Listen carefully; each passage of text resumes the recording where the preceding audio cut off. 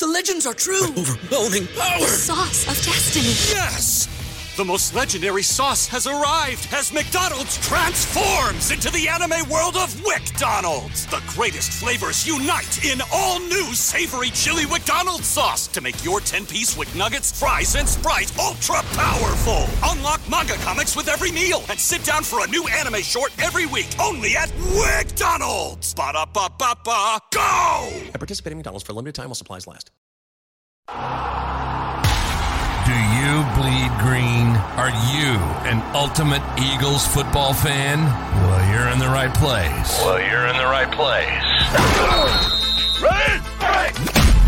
This is Birds 365, hosted by the new Mac and Mac, Jody McDonald and John McMullen. Here we go!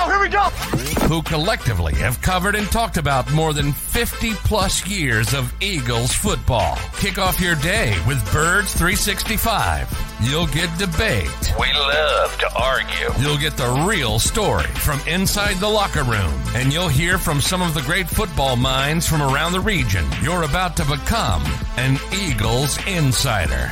Get in the game. Join Jody Mack and Johnny Mack and join the football community that flocks to Birds 365. Birds 365 starts right now. Welcome to the NFL. Let's go! Let's go! Go!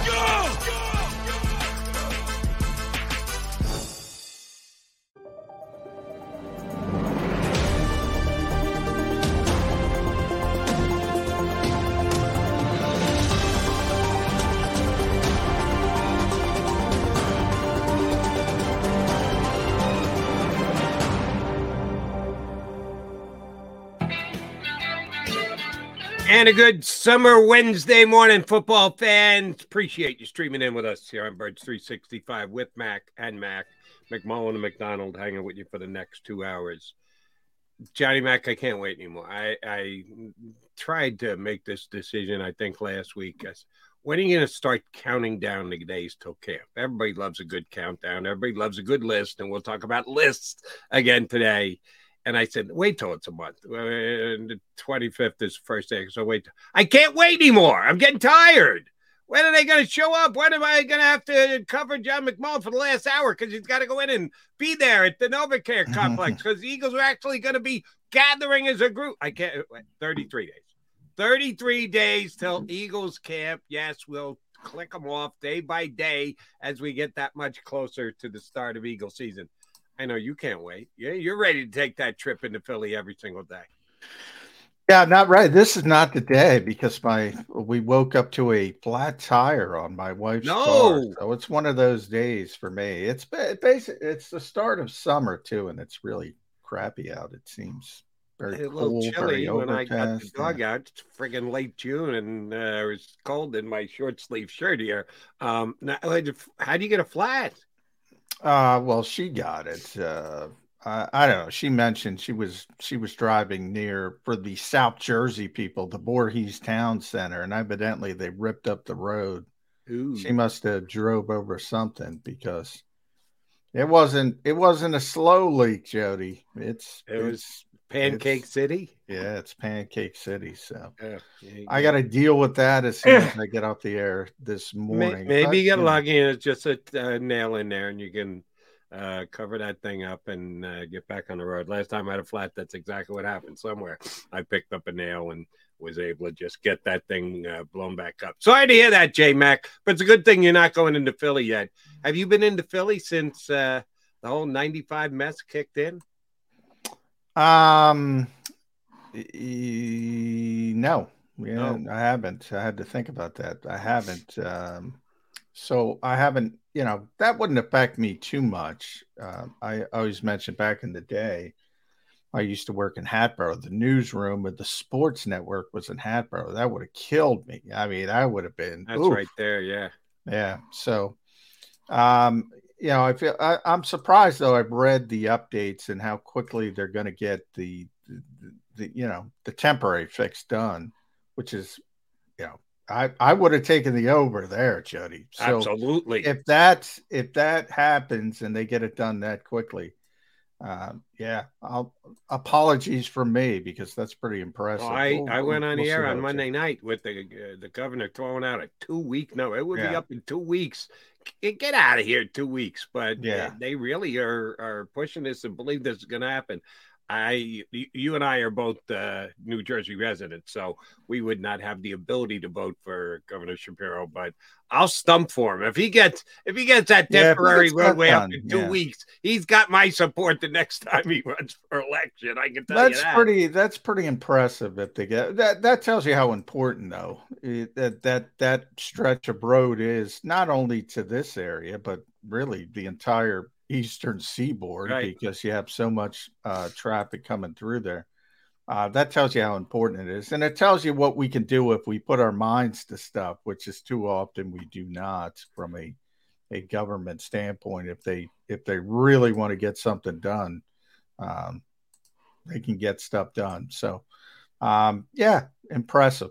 I will say that it is moving along impressively under watch because they've got the live streaming camera out there that lets you keep an eye on it. I think that gets better ratings than most of network television these days. Yikes. I thought you were going Birds 365, but okay. No, we get better ratings than most of network television. So.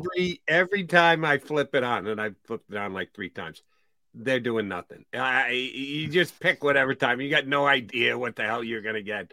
The guys are talking and standing around having coffee, but somehow they're going to have it done in 2 weeks. We shall see. Yeah, buddy Kevin Kincaid of Crossing Broad. He's been on the beat of the I-95. Crossing Broad has been all over it, and the governor is talking smack. And if he gets it done, he's going to get a lot of props for it. We'll see if that's the case. All right. Speaking of lists. This is the season for the list because there's no activity, no action coming down. But I will say this. I think you and I have discussed this before. I used to get Mike Florio on as a guest on my shows 10 years ago, 12 years ago. And he got too big for you. When Pro Football Talk first came out, and then when he got the gig with NBC, it was all over. When he went partners with NBC, you can't get him on unless you're willing to write a check. But I used to have a pretty good relationship. I knew a guy who did some work for him. He gave me Mike's number, and Mike seemed to enjoy coming on my shows. And I think he's a very good radio guest, and his website is a good website.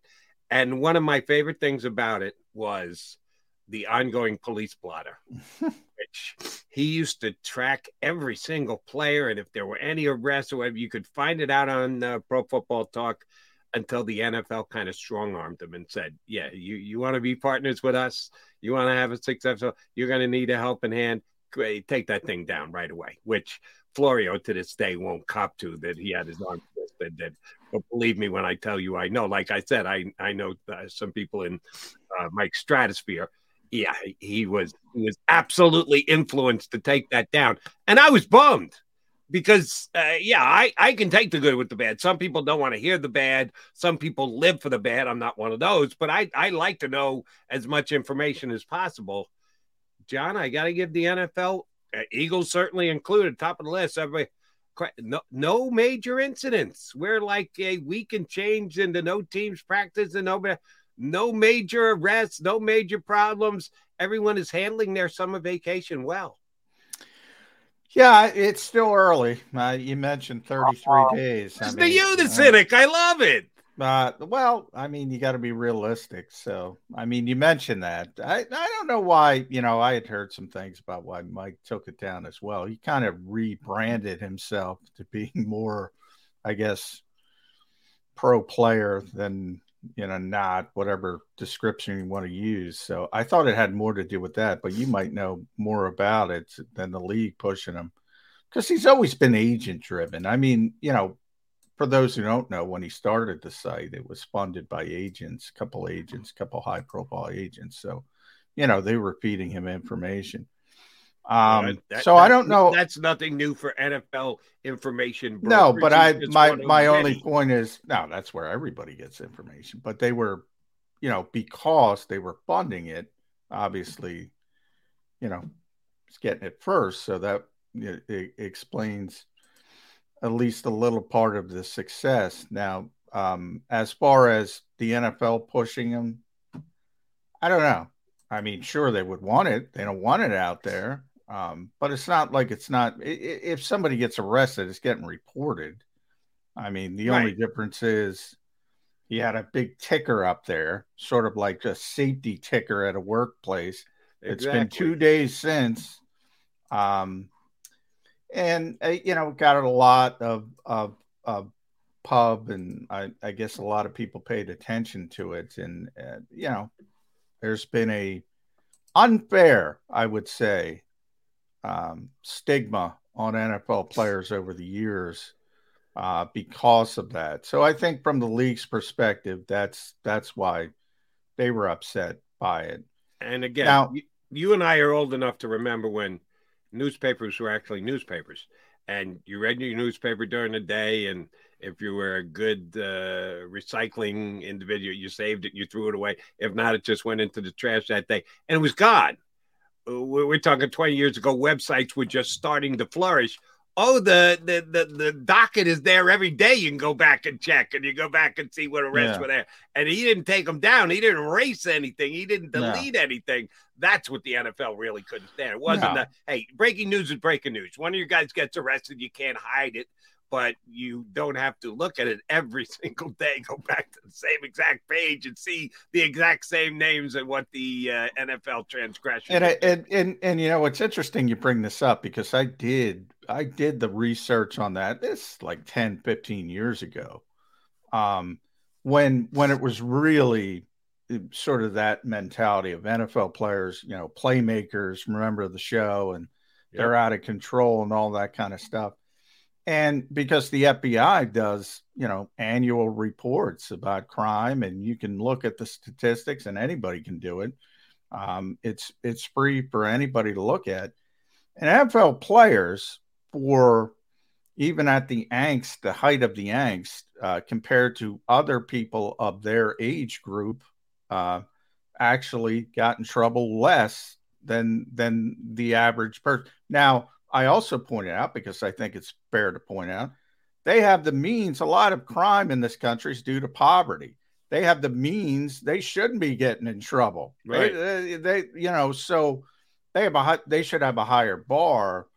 But I do think it was fair to point out that the assumption that they were getting in trouble more than the average person was completely untrue, was never true. So it was a little bit unfair, and the league didn't like that. But I mean, they're high profile. That's how it works. Absolutely right. If some kid from the neighborhood nobody cares. That's some kid. If a high profile athlete gets arrested, it's a big deal. That's just part of it. Right. I think I told the story here in Birds 365. I know I did on the radio. My daughter's car got stolen a couple of weeks ago over in Philadelphia. She's got one of those cars that they teach you how to steal them on TikTok. That all you got to do is watch TikTok for 15 minutes. You can figure out how to steal this specific type of car. They didn't catch the kids. No, he made a big deal. Didn't make the Philadelphia Inquirer. The only coverage you got was her ticked off dad that her car got stolen on the radio. That's about it. But yeah, that's when you have to comp into that. There's things that get caught and written up all the time, and other things that just don't. And the NFL players so far this downtime season have all been behaving themselves. So good for the NFL players. Johnny Mac, before we punch up our first guest, which is going to be our usual Wednesday early shore correspondent, that would be Mike Gill from the Sports Bash down at 97.3 ESPN Radio. I see you're into day 2 of your top 25 Eagles. You and Eddie Kratz combined to come up with a list of the top 25 Eagles, both vote, give points, blah, blah, blah. And yesterday we got the start of it at number 25 with Kenny Gainwell. So I felt bad. I said, if McMullen's doing all this work, Kratz just lending him a helping hand, the least I can do is come up with a top 25 of my own. So two things I learned last night. I have already gotten my top 25. We're going to do the same thing. Yours and Ed's top 25, and we'll go up every day. We'll knock one off the list. So I just wanted to make sure that I didn't forget anybody. So I punch up the Eagles roster. I am pretty sure who the top 25 guys are. I just got to put them in order. There's a cutting edge there at 25, who's in, who's out. And you know what I noticed? And I had never noticed this before, and shame on me for this. The linebacking core is kind of short on guys who could make a top 25 list. But funny enough, your guy today is the linebacker. My guy today, not my fault, by the way. That's all. Okay, you're going to explain that. You're going to explain that in just a second. You know who's listed as a linebacker on the Philadelphia Eagle roster? Yeah, there's a bunch that shouldn't be. Hassan Reddick is listed as a linebacker. We've been doing this show for how long, Jody? What number is this? I've been saying that since he got here. He's listed as a linebacker. Patrick Johnson's listed. Nolan Smith is listed. Nolan Smith is now listed as a linebacker too. And it always ticks you off. And now this ticks me off because see, that's the problem with this designation. It feeds into now. Most fans understand, but there's a lot of casual fans, and they see linebacker next to Hassan Reddick, correct, or Nolan Smith, and they see linebacker next to Nakobe Dean or Nicholas Morrow or TJ Edwards in the past, and assume, they play the same position. They do not. So it drives me crazy. So I try to always designate it as edge defender. And the league, as you notice, because, I have my official Eagles roster right here. They're part of the problem. Where did you get that?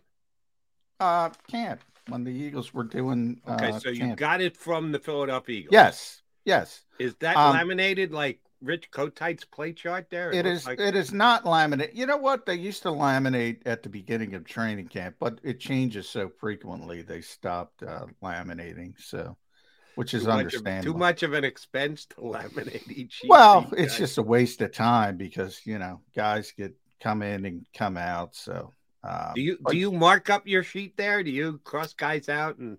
Oh yeah, I usually try to figure it. Yeah, the first thing you do when you cover an NFL team. Now, Dave Zangaro sort of does this for everybody now. But back in the day, you knock everybody off to see who's not there, especially in training camp. So the first thing you do is try to see the players coming on the field, who's practicing, who isn't practicing, and you mark up the thing every day, and then you get a new one the next day. And they give you a new one every day. You go in there. Oh yeah. Oh, nice. Yeah.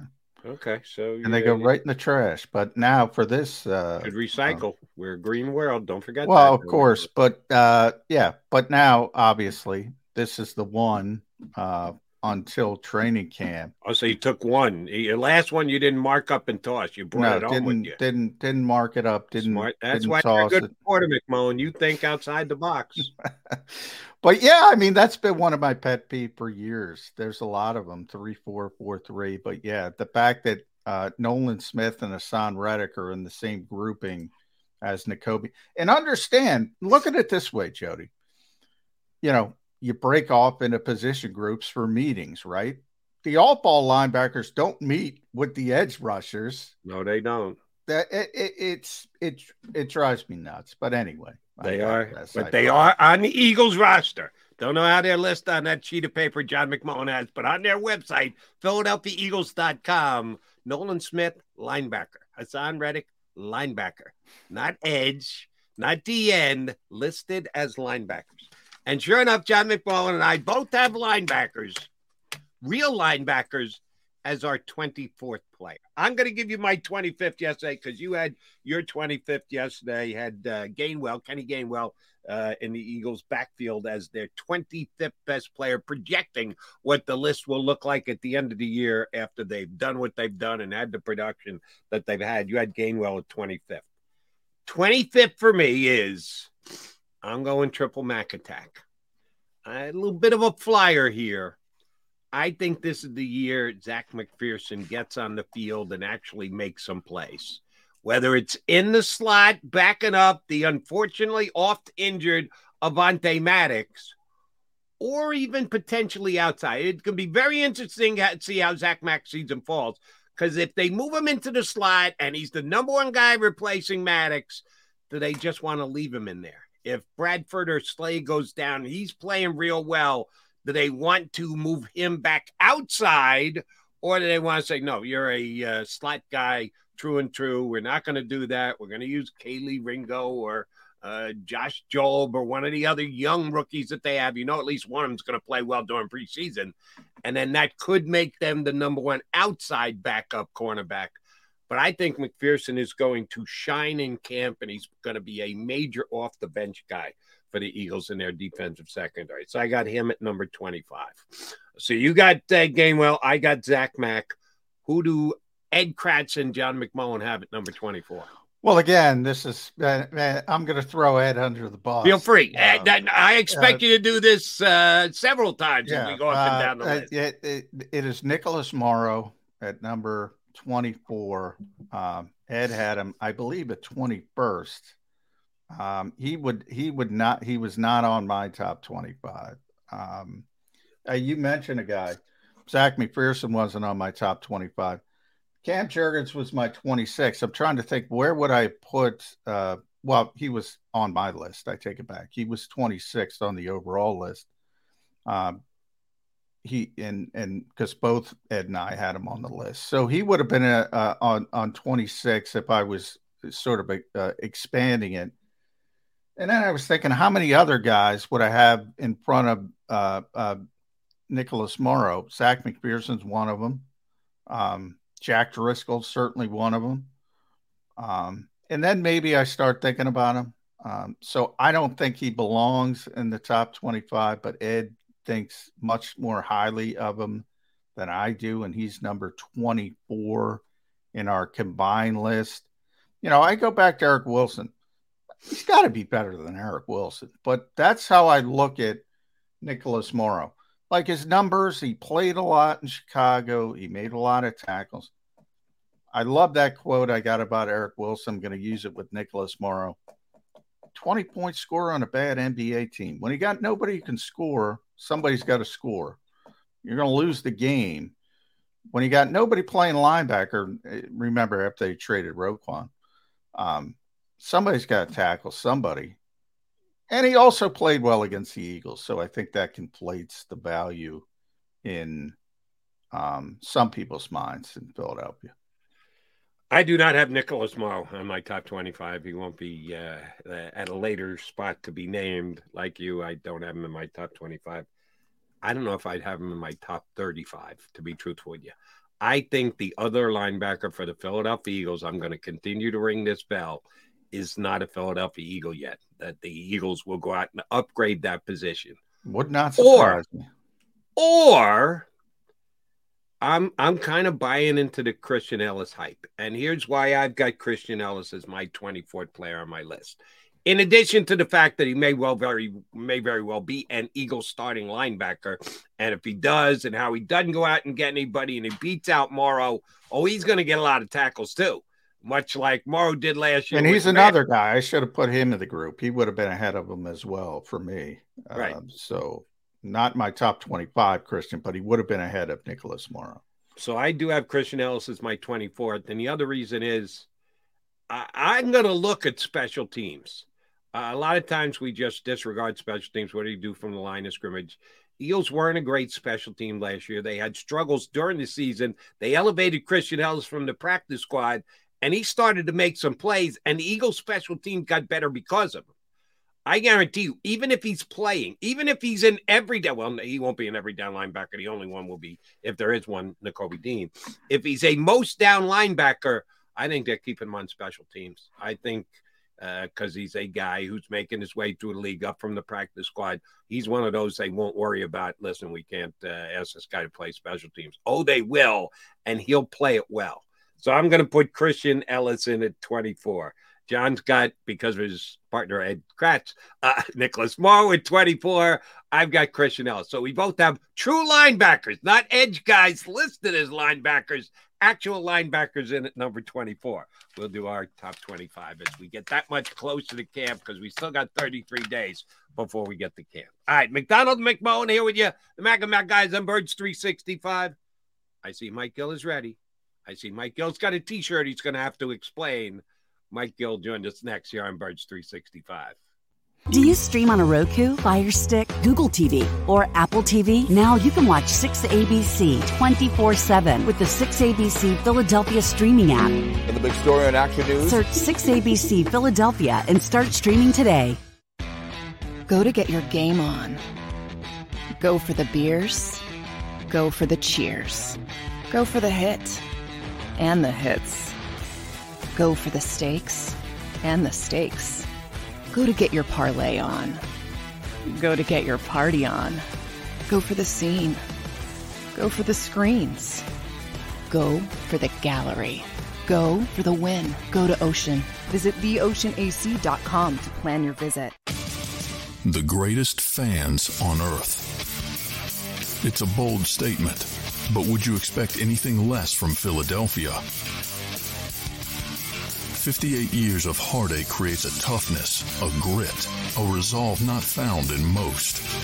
Sure, our prayers were answered, but now that we've had a taste, we're looking for more.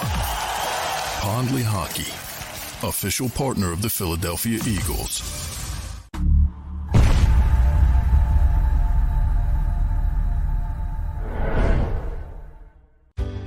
Go passionately.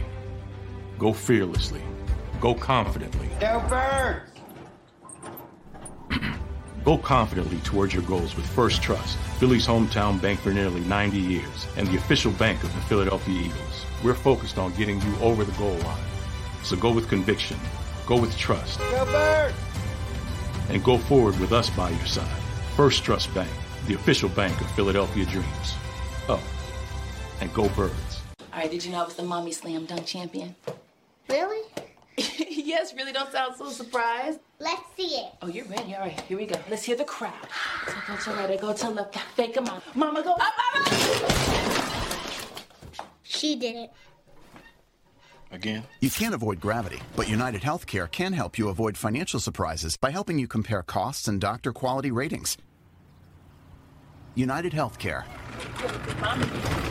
Uh-huh.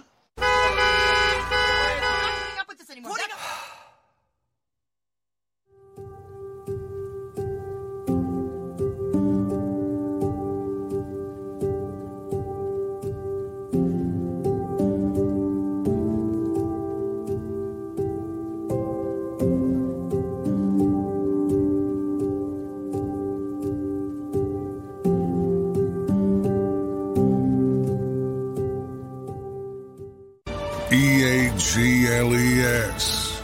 Eagles.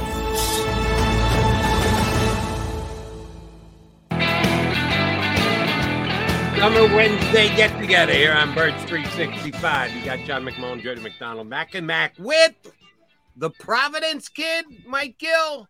When did you get your big backside up to Providence?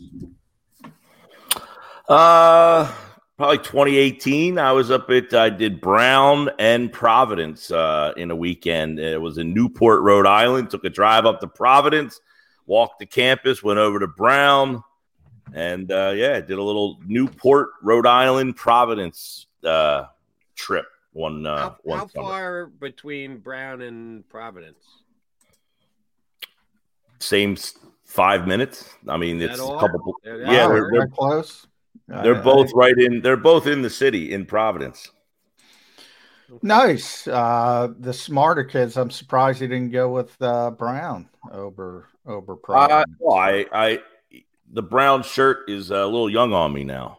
All right, there we go. Okay, you grew out of that one, huh? Yeah, one size down. Okay, we got you there. You look good in your. I don't want to insult the Providence kids, but I mean, you just did. What do you mean you don't want to insult? You already did. Brown they're not is the Brown Ivy. kids. They know they're not the Brown kids. Come on, Brown is Ivy League. So right. I mean, come on. We did the whole weekend. That's when last week I think I had the Yale shirt on. Last week I went to New Haven, drove up to Newport, and then Providence is about an hour from Newport. So we went up and hit that, came back to, Newport has a baseball league up there, the Sunset League. They play in this stadium.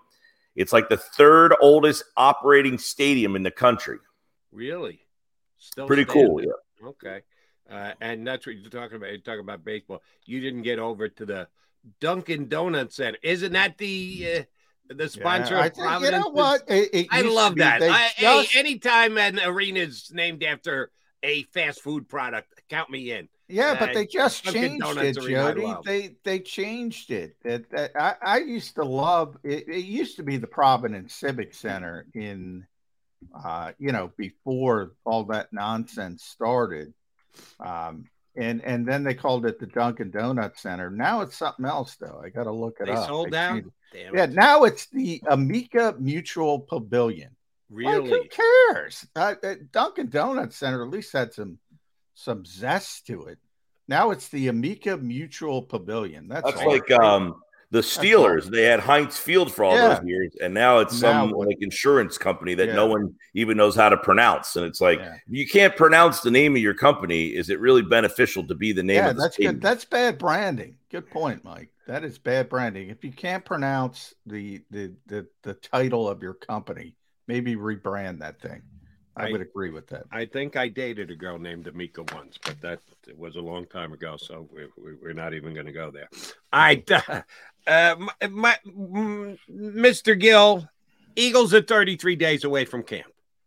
So far, no issues, no problems, no off-field antic, nothing that is going to deter opening day of camp and the like. But we know what the expectations are for the Eagles. You check the gambling website. You check the prediction websites. A lot of people have the Eagles as the best team in the NFC. Some have the best team overall. For the newbies, the guys who weren't here last year, they're just getting their feet wet in the NFL. How much difference is it for the Philadelphia Eagles coming into this year than last year or the year before that? Because expectations are higher than they've been since 2018 after they won the 2017 Super Bowl. Jody, I think it's a great question to think about because you're going to have minimally, 5 or 6 guys on the defensive side of the ball getting a lot of playing time. Not to mention, you have a new coordinator running that room. You have a new coordinator on the offensive side of the ball running that room. This isn't one of those situations where there's like 1 or 2 guys that are coming in and you're like, hey, we did, if it was just Isaac Seumalo and just Javon Hargrave, we'd be talking a lot about, who's going to replace Hargrave? Who's going to replace Seumalo?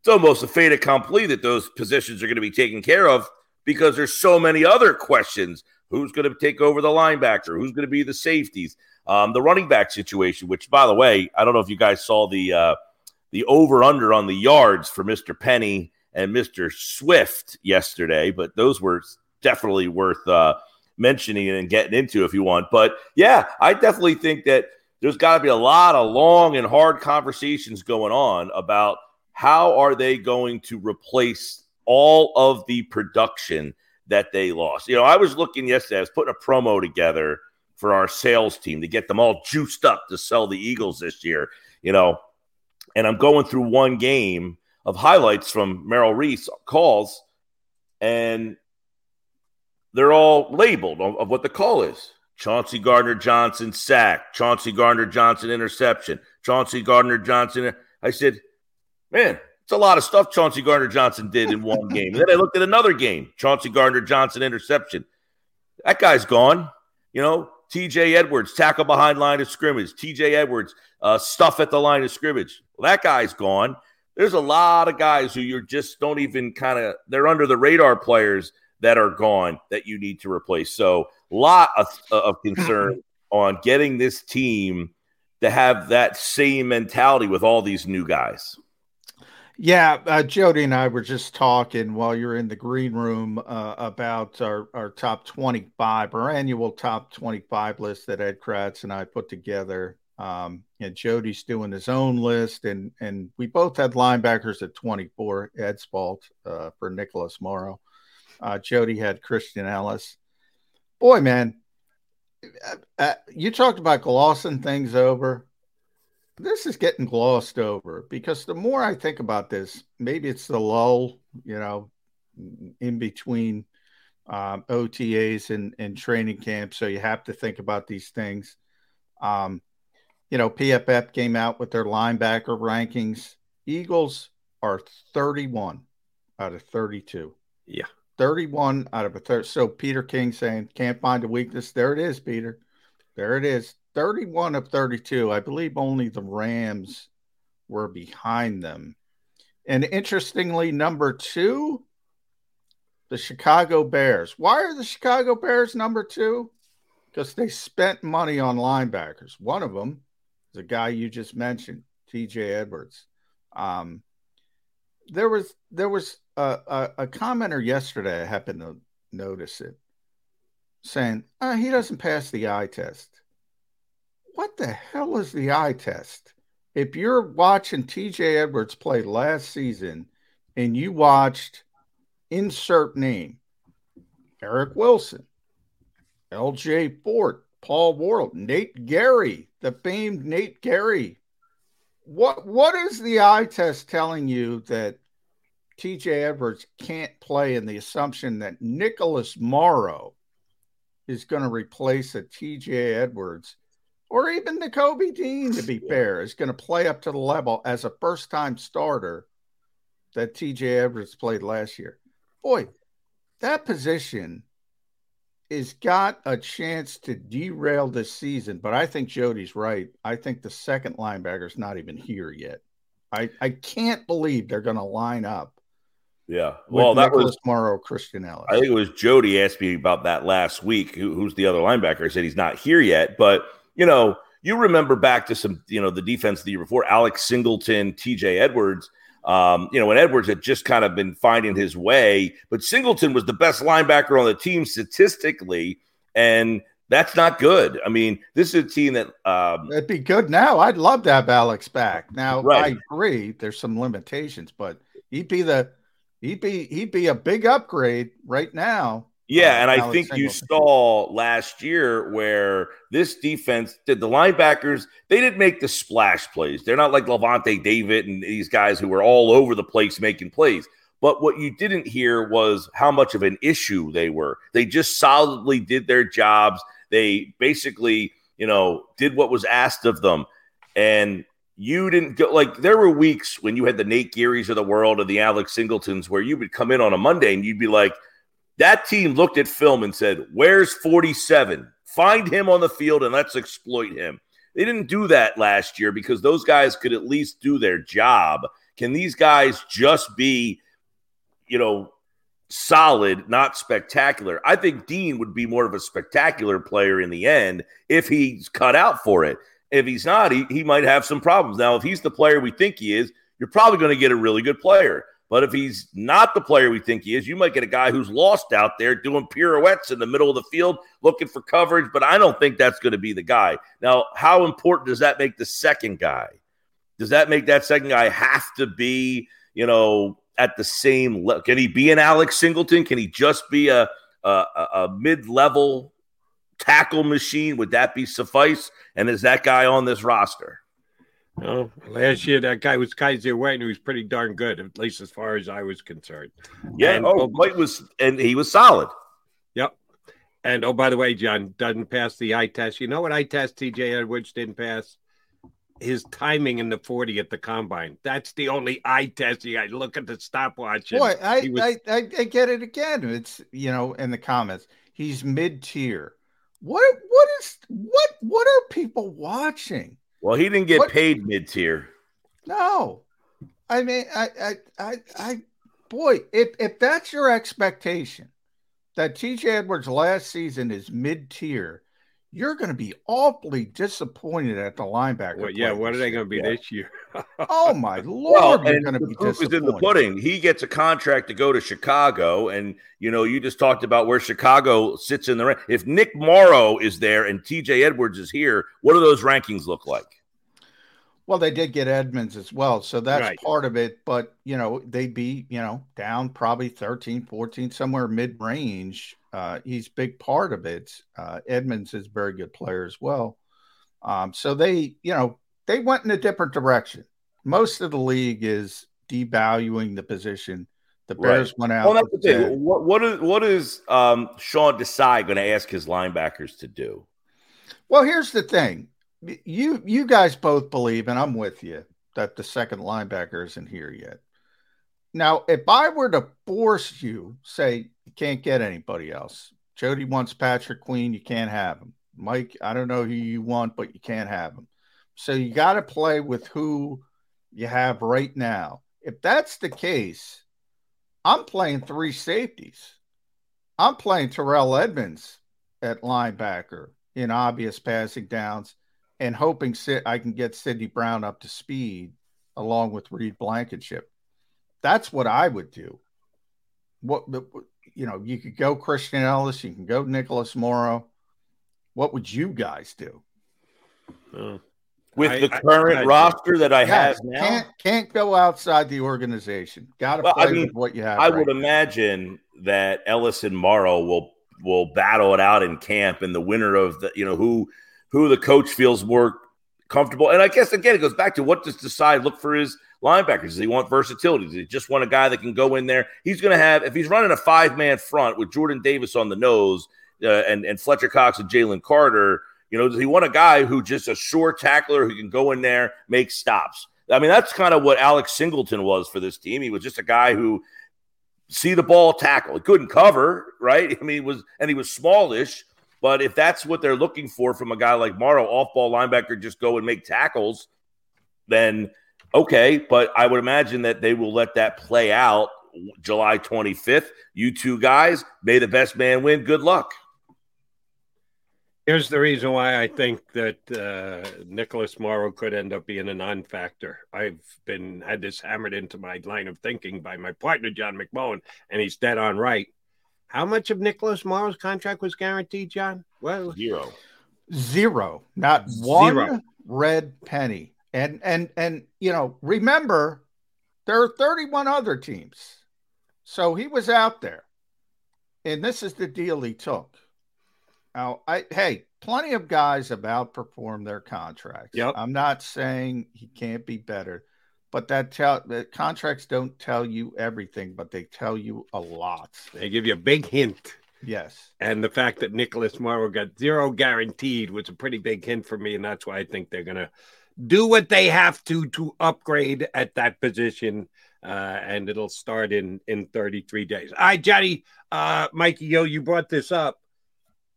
The Eagles over-unders on their running backs. I did not see this out there. Don't know what wagering website you were referring to. But what order did they have the 3 running backs in where you saw it?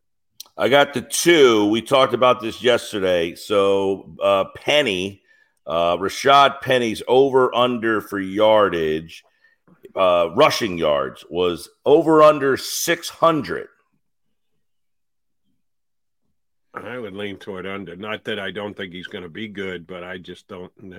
You can't bank on the guy staying healthy. I'm in a weird spot with Rashad Penny because there wasn't a lot of buzz about him this spring. Not that the spring is not that important, but I just get the feeling he's in the back of the mind of the coaching staff. They never talk about him. Whereas Swift is more in the front of their mind. Nick Sirianni keeps bringing up Trace Sermon out of left field. He's not even being asked about the guy. He keeps bringing him up. And then you have Kenny Gainwell and Boston Scott. If Rashad Penny's part of the rotation, I'm going over. My question is he going to be part of the rotation? I don't know. The interesting number here, last year Sanders ran for about 1,200, a little over 1,200 yards. So the number for DeAndre Swift is 579 over under, which means Penny and Swift combined are right about 1,200 yards. They have those two guys going. So Swift rushing yards 579. If I'm taking over on one of the two, it's going to be Swift, not Penny. Yeah, same here. But from Swift, I get why the number is where it is. I mean, he's never, I think as high as 613 or somewhere, or maybe 631. It might be somewhere in the low 600s. So I get why they placed the number there. And a lot of it has to do with health. He's, missed 4 games a year, basically. If he's healthy, he's going way over that number. And he seems to be, he's the leader in the clubhouse, in my opinion, to be the lead back, so to speak. So, well, that's if you look at these numbers, it would essentially say that Vegas thinks they're going to split carries and rotate guys, that they would not have a lead back, and they would get the same production from two guys as they got from the one guy last year. I mean, I think Sanders had 1,260 plus yards, and he had 11 touchdowns as well. So you're going to have somebody be able to find the end zone. But those two guys there, if you put them together, they get 1,200 yards. I guess you did your job. Did the site you looked at have Kenny Gainwell listed at all? You know what? I did not look at the site. These were sent to me. We did a segment yesterday on these. I got passing yards for Jalen Hurts, 3,599 yards passing for Jalen Hurts. It was 3,700 last year, so why would you go under?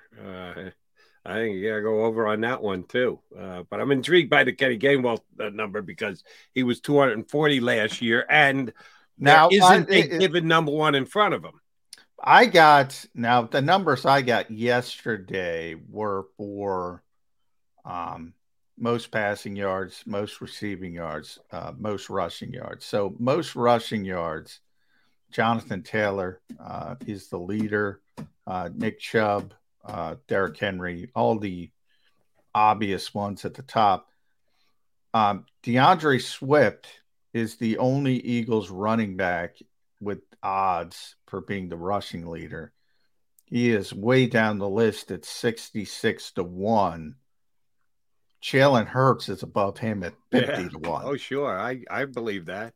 50-1. Jalen Hurts, 66-1. DeAndre Swift. No other Eagles running back is on the list for rushing yardage leader, nor should they, but they should be way down the list. But Penny's weird to me because I think if Penny is healthy and he's the best running back just from a pure physical talent trait standpoint. And we've all seen it. I mean, when the guy's on the field, he's never on the field, but when he's on the field, he runs the football. Let me ask you this, John. Are Penny's injuries freak accidents, or is he an injury-prone guy? Like, when I look at an injury-prone guy, it's the hamstring, the muscle pulls where he just can't get over them. Last year, I think he broke his leg. Like, that's something like you can't get. So is he perpetually injured because he's injury-prone, or are these just freak accidents that just – happen to him? And does that even matter to you? Yeah, it is because you would think, the worm turns, so to speak, if you're talking about luck. There was a torn ACL in there. What can you do? It's a torn ACL. So I hear what you're saying in that last year's mentioned broken leg. These are significant injuries. This isn't the guy sitting out. See, I think DeAndre Swift is more. DeAndre Swift he played 13 games every year in Detroit. 13. It's a decent number, but he's not near 16 or 17. He's missing 2 or 3 games with a hamstring or this or that. I think torn ACL is a little bit different. Look at Landon Dickerson in college, granted. Torn ACL. Had 2 of them. All of a sudden he comes here. That's the big concern. That's why he was a second-round pick. He's played every game. It's only 2 years. So, I'm with you. Sometimes the worm turns and you get a little bit of better injury luck as opposed to the guy sitting out for the soft tissue injury. Yeah, the soft tissue. And if he's healthy, man – my man averaged 6 yards a carry behind that Seattle offensive line. What would he do behind this line? Because he is a difference-making type of back with his size and speed. Yeah, I'm on the exact opposite side of both of you two guys. Plain and simple, add up the numbers as far as I'm concerned. Penny, 5 season, 14 games, 10 games, 3 games, 10 games, 5 games. That's not 13. Guess what? I'll take DeAndre Swift in his 13 games every single year. You're not missing him for a half a season, 3/4 of a season. No, but that's what the Eagles are sort of doing with Rashad Penny, sort of betting on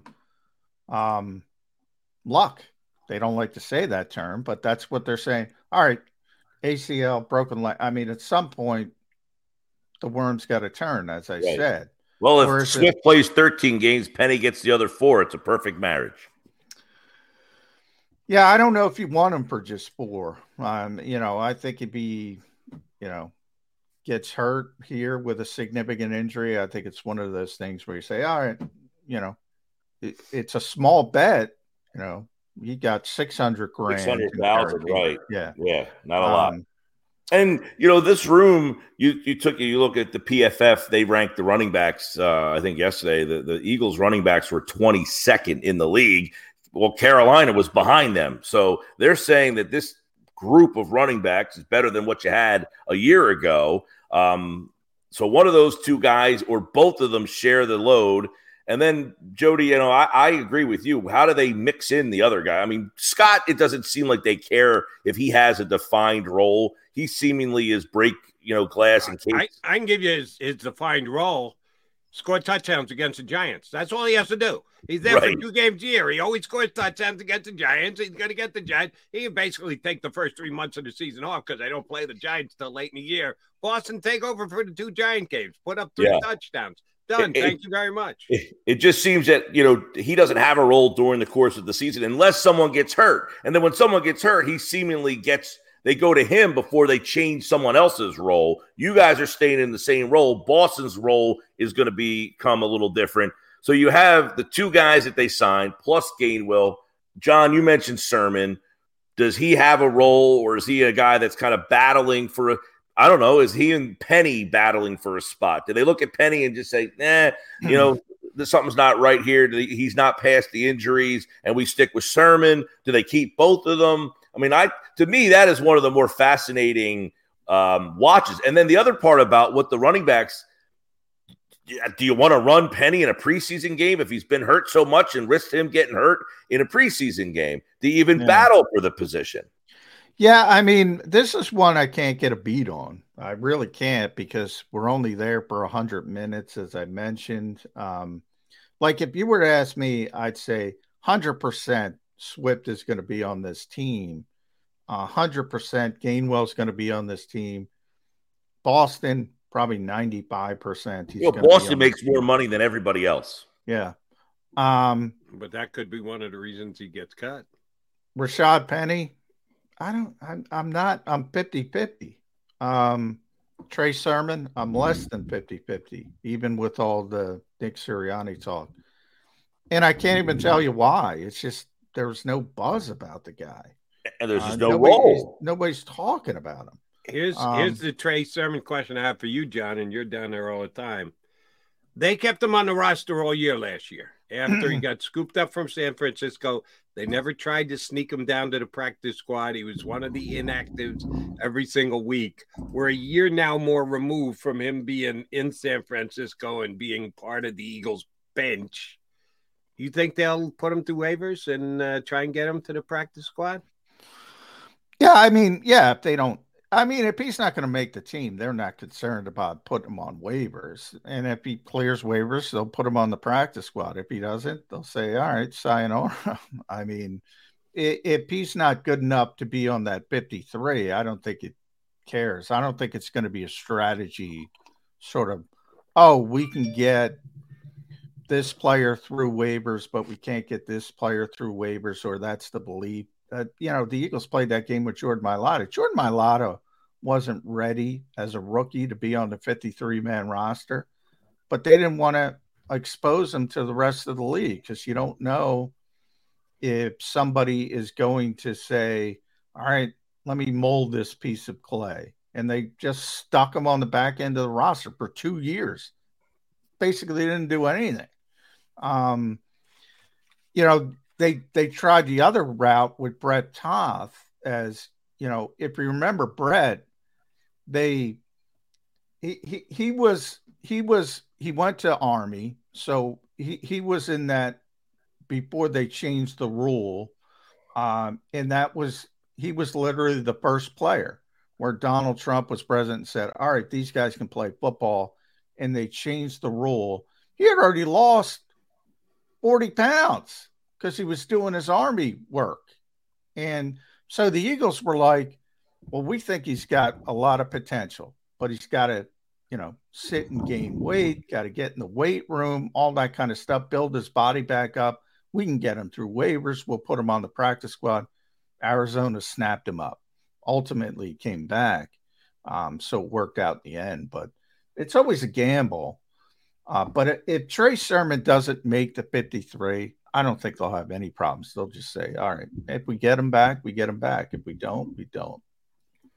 Mike, I want your position on this because John and I discussed it yesterday and a couple of stories out there over the last couple of days. The NFL and its handling of legalized wagering. They've suspended five or nine. Was it how many Lions? They got a couple Lions. They have put out some pretty good season suspensions for some guys. Lions turn around and cut them. Williams, their star second-year wide receiver, is going to miss half a season, 8 games. This isn't a 2-game slap on the wrist. The smallest suspension has been half a season, 8 games. So the NFL is taking this very seriously. They, I believe, compromised themselves to take in the millions, if not billions of dollars that gambling affords them in partnerships and sponsorships and the like. But they want to keep at least an above the fray look to the way that they're handling gambling. NFL doing this right? Are they doing it wrong? Is it being handled well or being handled sloppily? What's your take on the way the NFL? I know they continue to send out info through sources. We mean this. So we're going to have all these resources for the players. They can't be doing this. We're going to be harsh with it. NFL handling it right or wrong? I mean, is there a right or wrong way to do it when you're in bed with the gambling apps? Yeah. Right? I mean, you're taking all this money from the gambling apps. I mean, on a Sunday, you can't go to a commercial without seeing everyone crossing your face. And then you're telling the players, well, you can't engage in that. But it's almost like the college kids. We can make money off of you, but you can't make any money. We can take money off the gambling apps, but you can't prosper or even utilize them. So I don't even know how you approach telling these guys we're allowed to use them, but you can't. I mean, is this one of those situations? Maybe I don't know if this is accurate. I would imagine so. Like if you work for the team, you're a lady in the finance department. Is she allowed to gamble? Because, for instance, on site, I would guess that these rules that they're putting to the players adhere to every single person who's a member of the organization, an employee of the organization. For instance, if you work for a casino, you can't gamble in the casino. You're not allowed. Like if you were working finance at Caesars or Ocean, let's say Ocean Casino, you can't gamble at Ocean Casino. Now, you can go down the street and gamble at another parlor if you want. Right. Is this a similar station in the NFL where you're saying you can utilize the app, you just can't do it here? I mean, and you can't do it on your sport. You can go out into the parking lot and bet whatever the hell you want in the NBA, but you can't be doing it. By the way, you can't do it. You can't do it in the parking lot either. You got to be no parking lot. Parking lot is still considered property. Obviously, nobody is advocating letting them gamble on their own league. Their own league, but to then tell them, but it's okay if you want to go gamble on other leagues, you're just opening up the opportunity to let them gamble on their own league. I mean, it's all or nothing, right? It's got to be an all or nothing proposition. This is where John and I disagree, so I guess you and I disagree as well. It's not that hard to figure out what you can and can't bet. You can't bet on the NFL. You can bet on the NBA. If you're an NBA, why can't you expect a young man, and I know some of them are only 21 years old, to be able to figure that out? That to me is not advanced mathematics. That isn't asking too much for them to be able to figure out, okay, I can bet on this, but I can't bet on that. I agree with what you're saying in principle, but it's a perception thing. It's much like, I said the other day, like John Morant, for instance, he didn't break a law. He's not in trouble with the law, but it's a perception thing. If your league is saying we do not want that perception, it's obvious that the punishment of 8 games was not enough because he did it again. Now you're doing 25 games. And the thought is, well, he can't win MVP. He can't get he's losing. You have to say, no, it's all or nothing. If you do that, you're losing the whole season. So in this instance, the perception by the fans is, well, if they're gambling on basketball, they're probably gambling in other aspects as well. Well, now here's my problem, Mike. And I have two problems. You brought up the hypocrisy part of it, which I think is fairly obvious. But the fly by the seat of the pants nature of all this, they're suspending guys, as Jody mentioned, whatever the number is. I don't know the exact number, 6, 8, whatever. Last year was Calvin Ridley. So it's been going on for over a year, 16 months, whatever. Yesterday, they had a conference call with reporters to discuss the league's gambling policy and education. Yesterday, they've already suspended all these players. How does information get out there? They give it to reporters. They give it to people like me. That was the first time they discussed this policy. Yeah. And the 6 key rules are: don't bet on the NFL, don't gamble at a team facility while traveling for a road game or staying at a team hotel, don't have someone bet for you, don't share inside information, don't enter a sports book during the NFL playing season, don't play daily fantasy football. Those are the 6 sort of bullet points they gave us. And you play yearly fantasy football. It says daily. Yeah. Don't play daily fantasy football. Yes. That is one that I'm kind of not being able to figure out. Either you can or can't bet on the NFL. If you're playing fantasy football, you're betting on the NFL. Why they're allowing them to play year-long fantasy football, I don't understand. That's a legit question. To me, this is the Sam's Club. If I get a bite of the sample, I'm probably going to buy the sample. If you let me use the app, I'm going to start perusing through and saying, oh, I can put some money on Kenny Gainwell yardage. I know Kenny's going to get 10 carries today. You're just putting too much of a temptation for a league that already has a perception problem in terms of there's yahoos out there that think the games are fixed. Yeah. So you're allowing the script. The script Illuminati. I got my tinfoil hat on over here. Yeah. That. And to say, well, it's okay if you walk off the property and place a bet on a basketball game, but you can't do a football game on the property. By the way, they did. You can't bet on any NFL events, NFL draft, combine, Pro Bowl, flag events, NFL honors. They mentioned that for you, Jody. Don't bet on anything at the team's facility or stadium, including the parking lots, on team road trip, team plane. Once you got out the door, you were good. There was a report the other day. I don't know if it was yesterday or Monday, but there was a report that a player lost $8 million in gambling. This past season, $8 million gambling. Now.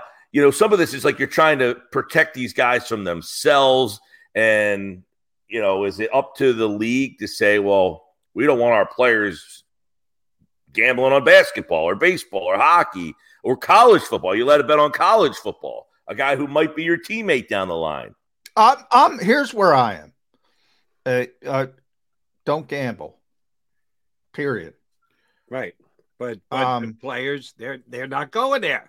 Because they don't want to be the anti-gambling league either, because, then somebody's partners who are paying millions of dollars are going, wait a minute, we're partners here. And you're like putting out this message that gambling can't be had, can't be thought. No, they're not going to do that. That's why they're trying to walk this fine line.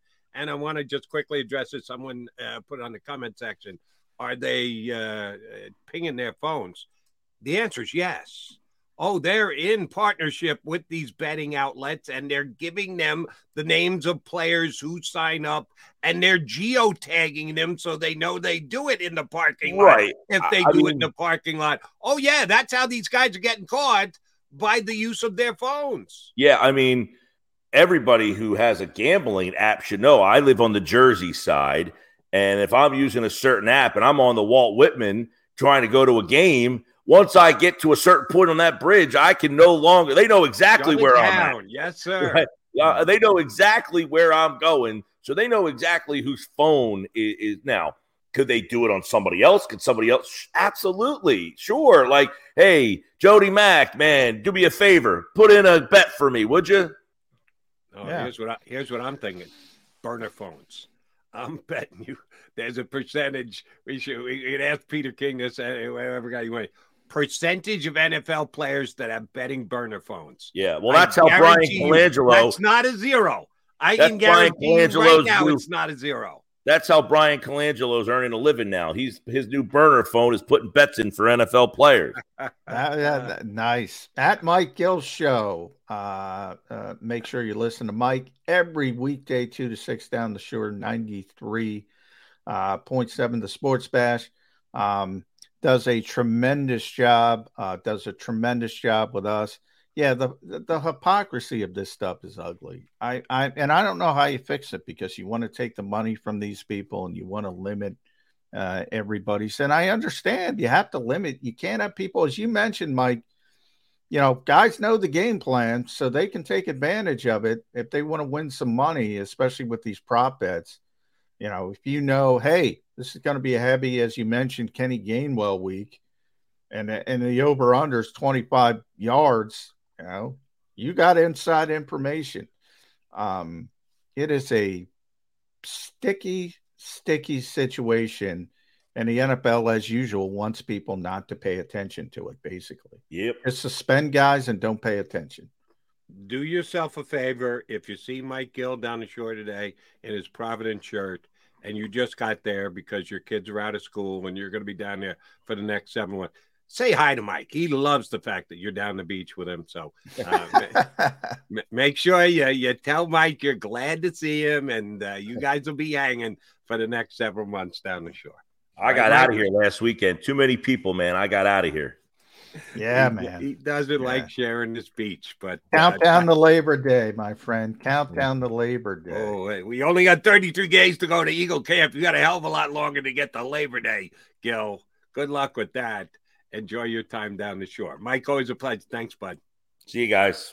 Mr. Thanks, Providence, Mike Gill here with us on Birch 365. All right, we've got guest number 2 coming up and shoot now. Only 13 minutes from now. We took Mike too long. Sorry about that, Mike. That's all right. Well, he's got to go out and see people that he doesn't want to be around anyway. So we weren't holding a gun to his head. Nor will we hold a gun to Derrick Gunn's head. Get it? Hold a gun, Derrick Gunn. D Gunn going to join us coming up in about 13 minutes from now here on Birds 365.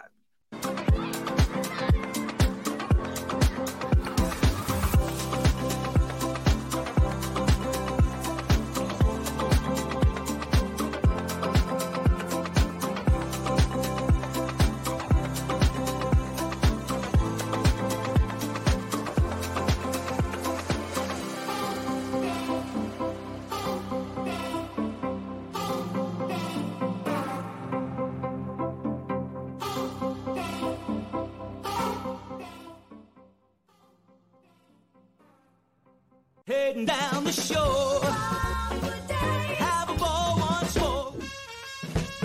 Here, imaginations run wild and time stands still. Because here, you can find the best of the Jersey Shore, all on one 5-mile island. So leave the old you behind and get lost in the woods. Wild, wild, wildwood days.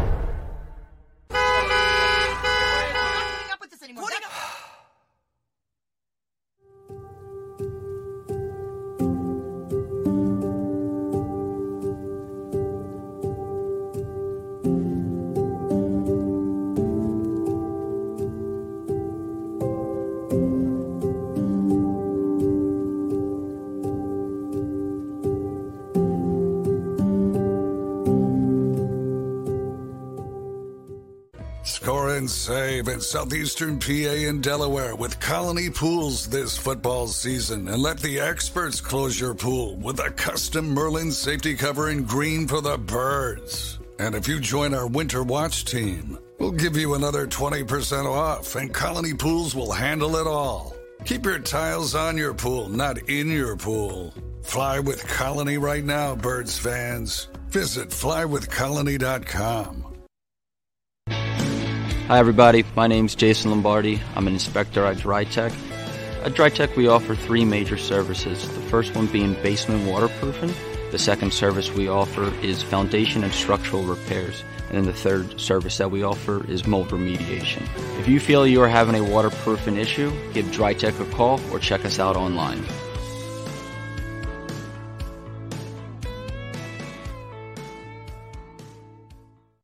EAGLES,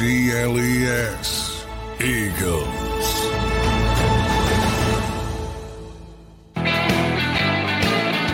Appreciate you being in here with us on Birds 365. You got McMullen and McDonald, the Mac guys. Oh, by the way, we got 200 and change of you guys loyally streamed in right now, not even counting those who'll be jumping in later and watching it after it's been finished taping. Whenever you're watching it, whether it's live right now with us or later, whatever, can you hit the like button, please? I've copped to this too many times, and I'll continue to do so because I haven't learned. Yeah, I don't know how the whole YouTube thing works, that your algorithm tells you how popular your show is. And the like button helps. How hard is it to hit the like button? Come on. Give us a little leg up here. Like, share, and subscribe. Birds 365 here on the Jacob Media YouTube channel. We take care of us. Hopefully, we take care of you guys. Hopefully, you'll take care of us. By the way, since I'm a stickler from correcting myself, I don't like to get things wrong. I believe I got talking dyslexia and said 93.7. It's 97.3. I've only been on the station for a decade. It's 97.3 down the shore. So the question is it when Mike Gill's at his happiest, is it 97.3 degrees or 93.7 degrees? Yeah, I've got to go with the under there. It all depends on how many shore travelers are around Mike Gill. He can put up with the heat. He just wants to do it by himself. He doesn't want you down there with him in his hometown down the shore. All right, Johnny Mac, I hope you miss this, because that way I can turn it into a quiz. If you've already seen it, then it won't be as much fun. We've now acknowledged a couple times it's the season of the list.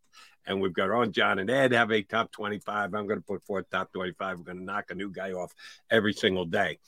Well, we had Jeff Kerr on earlier this week from CBSSports.com. CBSSports.com put forth a top 100 players in the NFL going into the 2023 season.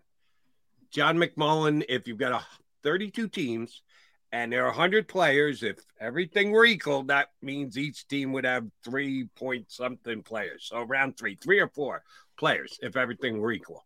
We know everything's not equal. How many Philadelphia Eagles do you think made CBSSports.com's top 100 players? Let's see. One, I'm doing it in my head. 1, 2, 3, 4, 5, 6, 7. I'm gonna say 9. Exactly right. 9 play. That's a big number. When you've got 9 of the top 100 players in a 32-team league, you got a significantly talented team. You would be correct. It's a good team. It's a deep team. You know, when I do this top 25 list, I'm surprised at how deep it is, and then how deep the drop off is when you start. But the good players are really good. And yeah, I mean, they got more good players than anybody else. I would imagine, and I haven't looked at CBS, I would imagine San Francisco's number 2. But the Eagles have more good players than anybody else. I didn't go through it team by team. I only know I went through the Eagles. All right, give me the 9. They got 9 on the top 100. You give me the name, I'll tell you where they ranked. Jalen Hurts. Jalen Hurts is number 2 on the Eagles, number 31 overall. Jason Kelsey is number 3 on the Eagles, number 42 overall. Lane Johnson. Lane Johnson would be the highest rated Eagle at number 18. Dallas Goedert. Dallas Goedert is not in the top 100. There you go. See how deep this team is? I'm just doing the offense now. A.J. Brown. A.J. Brown is how many do we up to? 4? Yeah, he's the 4th rated Eagle. He's 47th, which Eagle fans will be glad to know. C.D. Lamb, number 48. A.J. 47, C.D. Lamb 48. So he's just ahead of C.D. Lamb, but he's the 4th Eagle. Devontae Smith. Devontae Smith is on there. Smitty is the 7th Eagle, number 69 overall. Hassan Reddick is the 6th rated Eagle, number 64 overall. So you got between AJ and Hassan Reddick, the 5th Eagle to make it ranking wise in the top 100. Darius Slay. Slay is 9th out of the 9. He's number 96. And how many have I gotten so far? Number 5 and number 8. So I need 2 more? Yes. Bradbury. Bradbury did not make the top 100. Dickerson. Dickerson is number 8 at number 77. Jordan. I forgot Jordan. Jordan Mailata is the 5th ranked Eagle. He is number 60. So your 9 Eagles that are in the top 100, Lane 18, Jalen 31st, Kelsey 42nd, AJ 47th, Mailata 60, Reddick 64, Smitty 69, Dickerson 77, and Slay 96. Bradford just outside. He made honorable mention. No Goddard, as you pointed out. No Bradbury, no Goddard, which is absurd, by the way. And I'll give you another one that I know you're a big fan. Josh Sweat. He didn't even make honorable mention after getting double-digit sacks last year. And neither of the it's actually 3 from 4, however you want. None of the defensive tackles. No Fletcher Cox. No Jordan Davis. You got to be fair. I mean, Fletcher doesn't belong on there any longer. He is a descending player. Fletcher's not going to like that, but he doesn't belong on that list now. You know, he used to be top 20 in his prime, top 20 in the league. Jordan, you know, he might get there, but he's not there yet. But those 3 players, Dallas Goedert, Josh Sweat, James Bradbury, were certainly top 100 players last year. Yeah, they were. Now, Goddard missed 5 games, so people knocked that on him. But, I mean, to have him not on that's the biggest, you know, he's a top 100 player. Yeah, I got to go back and check the list. See how they 2 tight ends, maybe? That's it? Yeah, how many tight ends? Right. I don't know off the top of my head, but Kelsey, Kittle. I don't know if Andrews he missed some time last year, too. Andrews should be on there. Goddard, for the most part, people rate him as the 4th best tight end, you know, behind the obvious ones. And then probably Hawkinson's 5, I would say. So if he's on the list, I don't know. They are good, man. They got a lot of good players. That's a pretty deep roster when you have 9 of the top 100 players. And John and I are sitting here going, yeah, but how about Bud? How about Sweat? How about God? They could have got double digits. Should have 12. Oof, man. We're getting a little big on ourselves, aren't we, here on Birds 365? He's John McMullen. I'm Jody McDonald. Oh, we're going to add another one of our own up next. Haven't had him on in about a month. It's always good talking Eagles football with Derrick Gunn. D. Gunn joins us next here on Birds 365. Do you stream on a Roku, Fire Stick, Google TV, or Apple TV? Now you can watch 6ABC 24/7 with the 6ABC Philadelphia streaming app. And the big story on Action News? Search 6ABC Philadelphia and start streaming today. Go to get your game on. Go for the beers. Go for the cheers. Go for the hit and the hits. Go for the stakes and the stakes. Go to get your parlay on. Go to get your party on. Go for the scene. Go for the screens.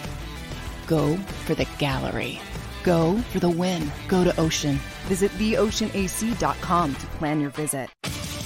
The greatest fans on earth. It's a bold statement, but would you expect anything less from Philadelphia? 58 years of heartache creates a toughness, a grit, a resolve not found in most. Sure, our prayers were answered, but now that we've had a taste, we're looking for more. Pondley Hockey, official partner of the Philadelphia Eagles.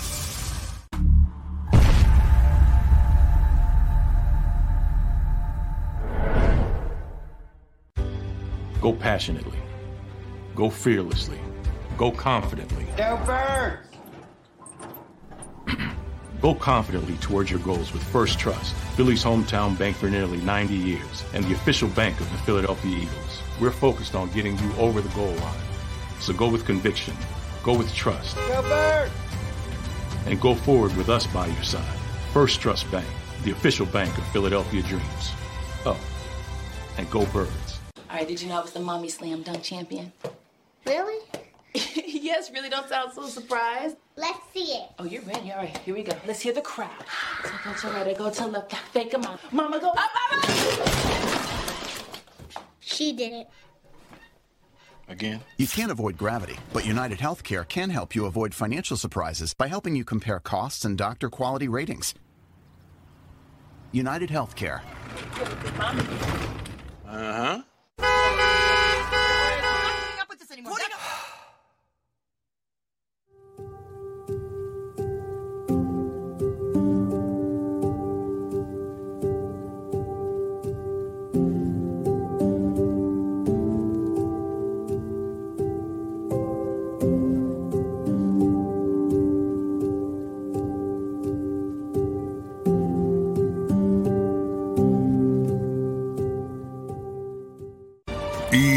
Eagles.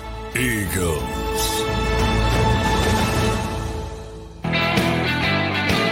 Birds 365 here on the Jacob Media YouTube channel. You got Mick Mullen and McDonald. We're keeping it in the fam for the next 20 minutes or so. Joining us from Sports Take, Eagles post-game show. You know him well. That's good an Eagle beat reporter as there has been over the last 10, 15, 20 years. Derrick Gunn joins us here on Birds 365. And Johnny Mac, I'm going to pull back the curtain a little bit here. And D-Gun may just cut us off after I ask him this question. Here we go. During the break, we're all waiting for a comeback after the commercial. And I'm watching D-Gun on camera. And it looks to me like he's eating chicken wings. Now, we know what kind of a grill master you are. We know how good you are out there on the grill. Are your wings that good that you're eating them at 9:20 in the morning? No. All I have is a cup of coffee here. You were eating something. What were you eating, Gunn? I'm not eating anything. He's got a cup of coffee, Jody. That's it. Yeah. He's full of blow. He's lying to you people. Right here, he's lying right now. I saw him take something up and hold it to his mouth. It looked like he was chewing it. It looked like he was eating a chicken wing. I'm going, damn, D-Gun's not kidding when he tells us how great a grill master is. He's eating wings at 9 o'clock in the morning. Jody, here's what I think. I think you have been working so many hours that you are finally delusional. I'm making this stuff up. You weren't just eating something. No. John, did you see me eating anything? I was not paying attention, but I was looking at some. Do we have this on tape now? Xander, just signal me somehow. I don't know how Xander would signal. Are we recording during the commercials? Is there any way we can go back to look at the tape and see if D-Gun was eating? Now, I'm going with D-Gun here, Jody, because I don't think he would care. I think he would tell us. Look, a lot of these guys in the chat who know me from noon to 3 said, look, D-Gun's always munching on something. That's what I'm saying. Nope, not this morning. Nope, too early. All right, you have my sincerest apologies if my eyes are playing tricks on me, because you're right. Now, I was up till 2 o'clock in the morning on WIP. I saw the coffee cups. So thank you, John. Yeah, yep. There it is. So now that we have solved that mystery, the first mystery of summer, by the way, happy summer. Same to you guys. Demarcation line. for D Gunn. So you had BG on the show. Yeah. How is BG going through this process? New defensive coordinator. A lot of changes on that side of the football, D Gunn. 5 new starters. Yeah. What are Brandon's early interpretations of how things went in the spring? He's as open-minded as you could possibly be. You know, when you take on the role of a leader, as he has, and a number of those veteran players have through the years, you know, you set the tone for the dialogue and the body language, both in the locker room and on the field. And, you know, if there's anybody more positive in that locker room than Brandon Graham, please show me who he is, because I don't know if he exists. But he's open-minded about it. He's just elated to be back for another season. And I'm assuming you guys saw part of, or maybe all of the conversation with him. It was never about money with him coming back here. No. Yeah. It was all about finishing what he started here, which, and I've told him this time and time again. Do you understand how much of a rarity it is for a defensive lineman to play your entire career, especially when you get to double digits with the same organization, you know? But, you know, he's excited about the prospects. You know, he said Desai in ways is like Gannon, open to suggestions. You can have open dialogue with him. Yeah, he says it's an interesting dynamic with Matt Patricia and Desai there. And he says, you know, you look around with these new young kids that we've brought in, and he's excited. He said that these kids are hungry, willing to learn. Real quick, D, I want to jump in there. Sorry, Jody, but I want to mention, because you just spurred my thought. We got to talk about that Patricia thing, but I'll let Jody get to that. Nolan Smith. Boy, I mean, did you guys talk to BG about Nolan? Because he's got like BG energy. I mean, you know Brandon better than most. I mean, you just mentioned he sets the tone for that organization when it comes to energy each and every day. Each and every day. And I mean that. He brings the juice to practice. Nolan Smith, very young kid. Yeah. He's got that natural. I don't know if it's going to be at that level, but I rarely see guys threatening Brandon for energy. I think Nolan might do. Nolan might do that. Did he mention Nolan at all? He didn't mention Nolan on camera, but he mentioned him briefly, but not to that degree. I've had conversations with him about a few players on the defense, and he said, "Yeah, man." He said, "This kid Nolan, you talk about energy, but you know Nolan has to do it in increments because he's a new kid on the block, so to speak. You know, it's a natural thing. For the longer he's in that locker room with these guys, the more it's going to come out. But right now, you have to harness it in because you have so much to learn and learn in such a short amount of time." But he says it's not forced. That's his nature. So you mean to tell me we're gonna have a Brandon Graham part 2 eventually on this team? Yeah. He said, you know, he told me, he goes, "I'm passing that baton." And you know, it's funny, but Brandon has always told me you need guys like that in a locker room. When you're in a business where most of the guys are always looking over their shoulders, looking in their lockers to see if a pink slip is coming. You're fighting for a job. You're trying to build camaraderie, and especially when you have a new idea, a new coordinator, new coaches, you have a lot, you know, so you limit your fun in increments. You know, Brandon Graham's going to be Brandon Graham no matter what, but Brandon Graham had to build to that point. He wasn't always like that. When Nolan Smith is going to be the same way, you see it in increments, but he knows his place right now because he's so focused on trying to absorb as much material as he can in a limited amount of time. D-Gun, I'm going to ask you the same type of question I've been asking people. Maybe we'll get to that question with you two about a positional decision, who's going to play, positional coach, coordinator, head coach, maybe even opinion from above from the organization, and how that collaborative decision gets made. I almost always ask it about the right guard position. Instead, let me ask you about Nolan Smith. A lot of energy, first-round draft pick, highly thought of out of Georgia, but like you just said, he's got to earn his time. He's a rookie. Right. And last year we saw the only rookie who really contributed big time after Jordan Davis was Reed Blankenship, and that was out of necessity because of an injury. If all the defensive ends are healthy, is there a chance Nolan Smith's going to come along slower than people think because he's this high-energy first-round draft pick? He's still a rook. Who's going to make the call on how much he's using that rotation? We know he's going to play some because it's a rotational position, and the Eagles like rotating guys in and out. Right. But they have a bunch of edge players who have already been here, already done that. Who decides? The coach, the positional coach, the D coordinator, who we don't know about yet because he hasn't been here. Does Sirianni get heavily involved and say, hey, we got to get this kid into the rotation more? Does Howie miss the first-round pick of Nolan Smith? Get in those meetings and say, wait, how many snaps did Nolan Smith get? Who's going to decide how much Nolan Smith is going to play this year? The ultimate decision comes from Desai with input from Patricia. You know, Patricia is brought in here to be an extra set of eyes and ears and ideas. I can't wait to see how that collaboration works, but the final decision comes down to Sean Desai in terms of how he's developing, how he's progressed. Obviously, the more snaps this young kid to play, the more it gives other players a chance to catch a breather, which is what this team prides itself on defensively, is being able to keep their guys a lot fresher in the fourth quarter, which is a distinct advantage over offensive linemen. Offensive lines. I don't care how good an offensive line is. There are times in a game when you see guys with their hands on their knees sucking wind because they're in there constantly. And when you're going up against a defense that's constantly rotating all these guys in, who has a psychological and possibly the physical edge initially? It's the defensive players. So that decision comes down to the coordinator. They study the films, they analyze it. He'll have input from Patricia and the position coach as well, and then he'll make that determination game in and game out. Let's talk about that dichotomy because it's an interesting one, D. Gunn. You brought it up a couple times now. Yeah. Sean Desai and Matt Patricia. And by the way, on the offensive side, it's Brian Johnson and Marcus Brady.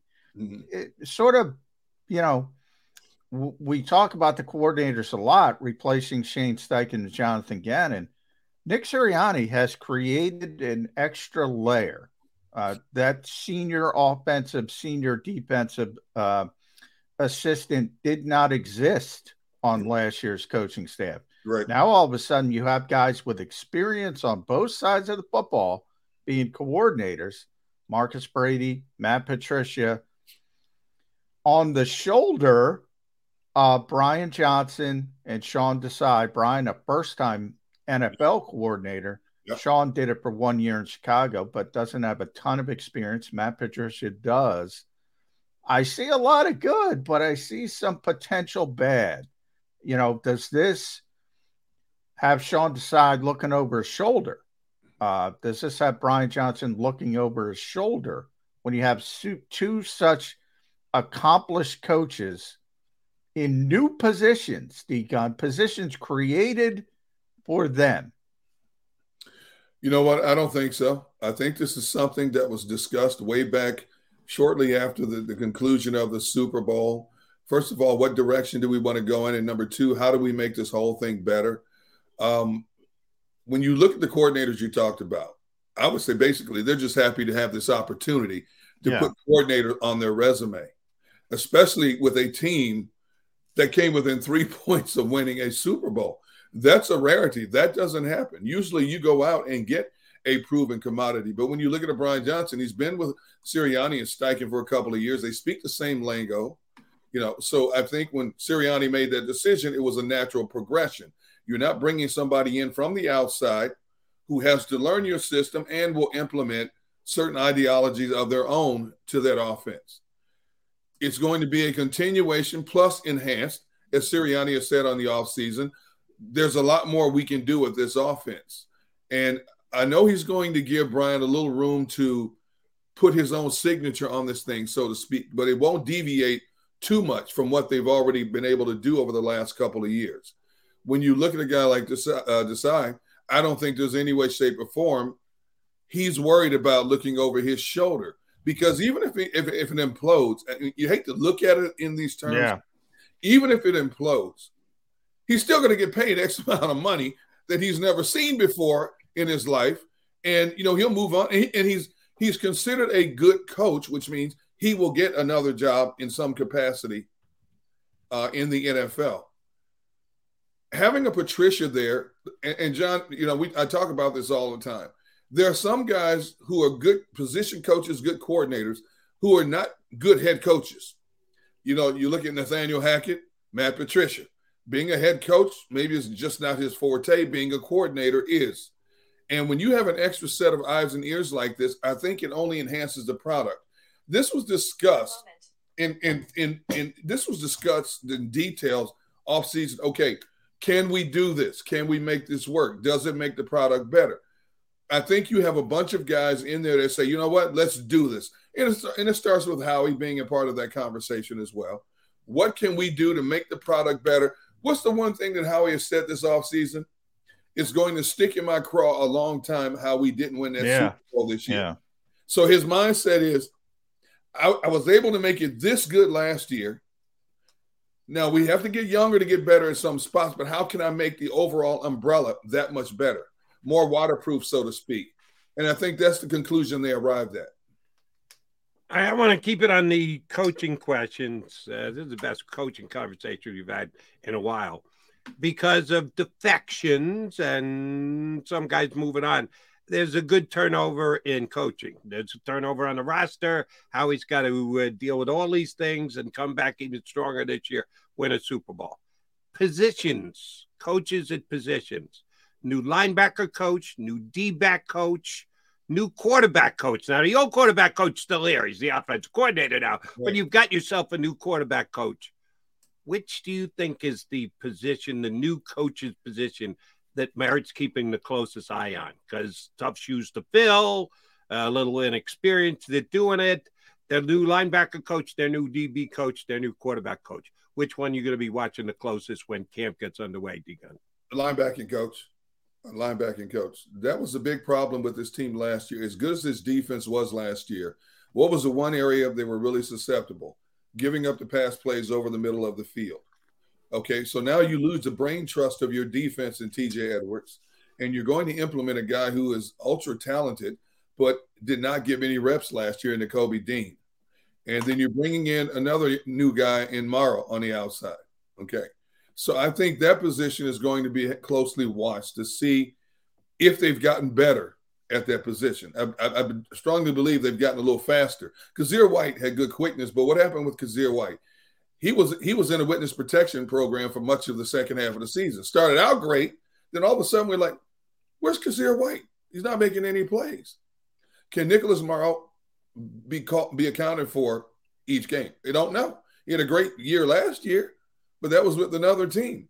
You know, everybody was so excited when they brought Robert Quinn in last year, and I kept telling Bear Brooks and Rob Ellis, I said, my people with the Bears are telling me there's a reason why they let Robert Quinn go. And it was only a short amount of time before people said, why is Robert Quinn on the roster? Okay. Nicholas Morrow had a great season last year. How is he going to fit into this scheme? I think he's very athletic. I think he's capable, but everybody doesn't fit well in the same scheme. We see it happen all the time. One player excels in one scheme. He goes into another scheme and becomes average or lost in that scheme. You know, I think Nakobe Dean has all the attributes to be a really good one, but I've got to see it on the field. Mm-hmm. And obviously, when they looked at the family coaches, they realized the pass defense in the middle of the field has to be tightened up. Okay, how do you get that done with a new group? It's going to take a while for everybody to be on the same page defensively. We all know you go to training camp, offense is always ahead of a defense anyway. So because the reps are limited in training camp, how many games into a season is it going to be natural for both sides in terms of understanding what the responsibilities are down distance situation? That to me, that's the linebacking is the biggest question mark. Yeah, Morrow's an interesting guy, D-Gun, and we were talking about it from this perspective. And you know, he played a lot when the Bears traded Roquan Smith, as you mentioned. And because he played a lot, he made a lot of tackles. He played very well against the Eagles, actually, when they were out there. Yeah. But I got to tell you, it sticks. This is what sticks to me, D-Gun. Okay. They signed him to a 1-year prove-it deal, gave him zero, not one red penny in guaranteed money. Now, as an example, to sort of contrast this, Justin Evans the safety they signed, everybody thinks isn't going to make the team because you have Reed Blankenship, Terrell Edmonds, you have Kayvon Wallace, you have rookie Sidney Brown. Yeah. So he might be on the outside looking in, very well might be. They gave him $600,000 in guaranteed money. Not a lot, but it's a hell of a lot more than zero, and not a lot from NFL standards, obviously, for us. Well, at least for the people not named Derrick Gunn in this conversation. $600,000 is a lot. Contracts don't tell you everything, but they tell you a lot. Yes. I can't buy in because remember, D Gunn, there's 31 other teams that were looking at Nicholas Morrow and said, you know what? I'm not giving him $5 guaranteed. That scare you a little bit? You know, John, I've thought about that for some time because normally Howie usually pays a little bit more to get certain players to come in more so than other teams just because they feel they want that particular player. But you're right, in this case, they got him for a song and a dance. Is it something that Sean Desai pushed for? Is it something that we haven't seen on film that he does that feels that he's a perfect fit for what he wants to run on defense? Are the other teams out there, do they know something about him that the Eagles have missed or don't know?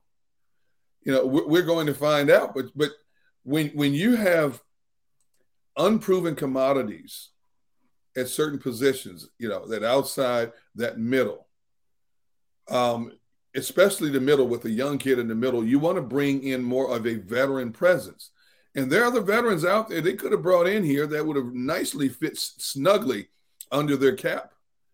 The reason they decided on him, I don't know. And I haven't watched enough of him to get a feel for, wow, is he as good as Kazir White? Is he because we haven't seen enough of Desai's scheme to know exactly what it is. Haven't seen enough of him. It's one of the greatest mysteries on this team, John.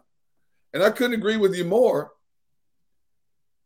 Watching the linebacking position in general is going to be huge, but watching this young man in particular is going to be even more intriguing because there's so much in the realm of unknown about him, you know, that we're going to wait and see before we get any answers. And you may not get any answers until a few games into the regular season. All right, D-Gun, I've gone down this road here with our guests for the last week or so, maybe more than a week. And so far, everyone I've invited to join me on my bandwagon has taken a pass. Let's see if I can talk you into this. Because before you became a YouTube megastar here on the Jacob Media YouTube channel, you were a TV star. So you understand the business. You understand promotion. You understand how important it can be. I've suggested that the owner of the Philadelphia Eagles pick up the phone and call Roger Goodell and say, you need somebody for Hard Knocks? We'll be your guy. We'll be your Huckleberry. We'll allow you into our locker room. We'll be the team for Hard Knocks this year. We got some very entertaining face of the franchise, Jalen Hurts type guys on our team. Yeah, we'll let you promote the Philadelphia Eagles. We'll do you a solid, Roger, because it's friggin' June and you still don't have the Hard Knocks team named. So nobody wants any part of this. We'll be your boys. We'll pick it up for you. Just remember this. Put one in the favor bank for the Philadelphia Eagles. And then, by the way, I think the Eagles will sell that much more swag. They're high profile to begin with. They'll be even more high profile. I want to see the Eagles volunteer to be the Hard Knocks team. Jeff Lurie, get this done. Come on, Derrick Gunn. Tell me you're with me. No. Oh. No team. Damn it, I'm over. No team wants to be on Hard Knocks. No. It's an invasion of their privacy. It's an uncomfortable situation, especially for coaches. They can't be who they want to be at all times, even though they have approval in most cases of what actually airs and what's left. No team wants that, really. No. Especially this team, you know, D-Gun. They don't even want us in there, in the spring. 100 minutes. That's a great point, John. Think about how they limit you in terms of being able to view the practices. You know, it's funny. I can remember a few years ago when the first OTA session, every day was open to the media. Oh, yeah. And then I hear this, no, you only have you got 6 days and you only have, 4 days of access, 3 days of access? Two. We had 100 minutes, 100 minutes of access. And then on top of that, they do away with the mandatory camp in June, which means writers and TV people have no access until training camp starts. No, the Philadelphia Eagles, Howie Roseman, Jeffrey Lurie, they don't want that. Yeah, they are locked down over there. Yeah. Like the NSA. Exactly. CIA level scrutiny. Yeah. Come on, bring the hard knock camera. I didn't think Have I you would. seen? I know I'm going to be on this hill, but I'm going to die on this hill by myself. But I'm trudging. I'm going up the hill. Have you seen the New England Patriots on Hard Knocks? Yeah. I mean, nobody wants to be on Hard Knocks. No. There are some teams that, do a better job of it. Detroit last year, I thought they did. Dan Campbell's more open. He's old school, at least. But they got asked to do it again, and he was like, no, we already did it. So, exactly. Generally speaking, and I'm taking a shot here at the GOAT, this pen has more personality than Bill, the head coach of the New England Patriots. Belichick is not a persona. I'll tell you what. Nick Sirianni could become a star. Get a camera in front of him. Let him tell some plant-growing stories. He can become a national star if he's on Hard Knocks. Sirianni gets all the exposure he wants. Look at the volume of primetime games they have this year. He was on the grandest stage of all, the Super Bowl, just this past February. The team doesn't need any help in merchandise sales. They're one of the best-selling merchandise teams in the National Football League. They don't need any help, Jody. They're not going to let the cameras in there until push comes to shove. And because they fall under the criteria of not having to do it. They don't have to do it. No, that's why I'm saying Jeff's got to volunteer. This has got to be Jeff going to Roger and going, we'll do this for you, but just remember, when we need a big fave, we got one in the bank. And you're going to say, all right, Jeff, here's a commissioner granting your request. Yeah. It's not going to happen. It's not going to happen. I mean, not with this team. Think about how many times they had to use the bleep button last year for Dan Campbell. Yeah. They wouldn't have to worry about that. Nick can throw some F-bombs out there. See, there are certain personality traits that coaches and even players don't want out there for the public. By the way, Shane Steichen, of all people, Derrick Gunn, the most mild-mannered man in the world with the camera on. He can't get through 3 words without dropping an F-bomb. Really? With the cameras off. Yeah, it's great. It's phenomenal. Not have known that. It is tremendous when Shane Steichen talks off camera. And these coaches and players don't want mom and grandmom calling them saying, really? Is that you let these words come out here? They don't get that. Come on. You want mom and grandma calling you? All right.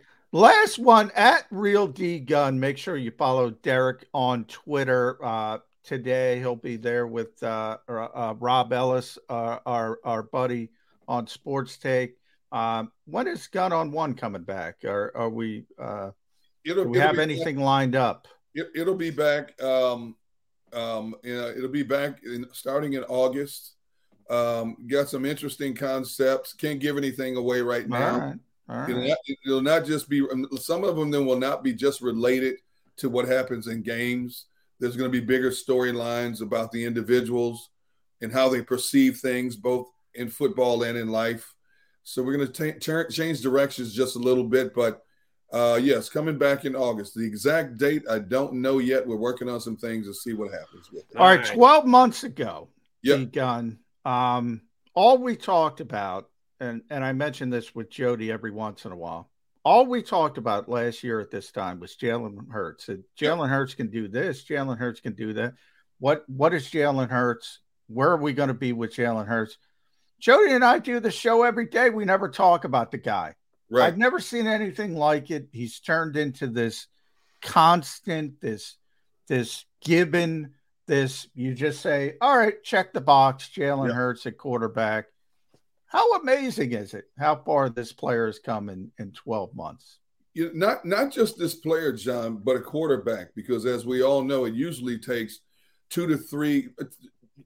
Coaches always say 3 to 5 years before you truly know what a quarterback is, a starting quarterback is in the National Football League.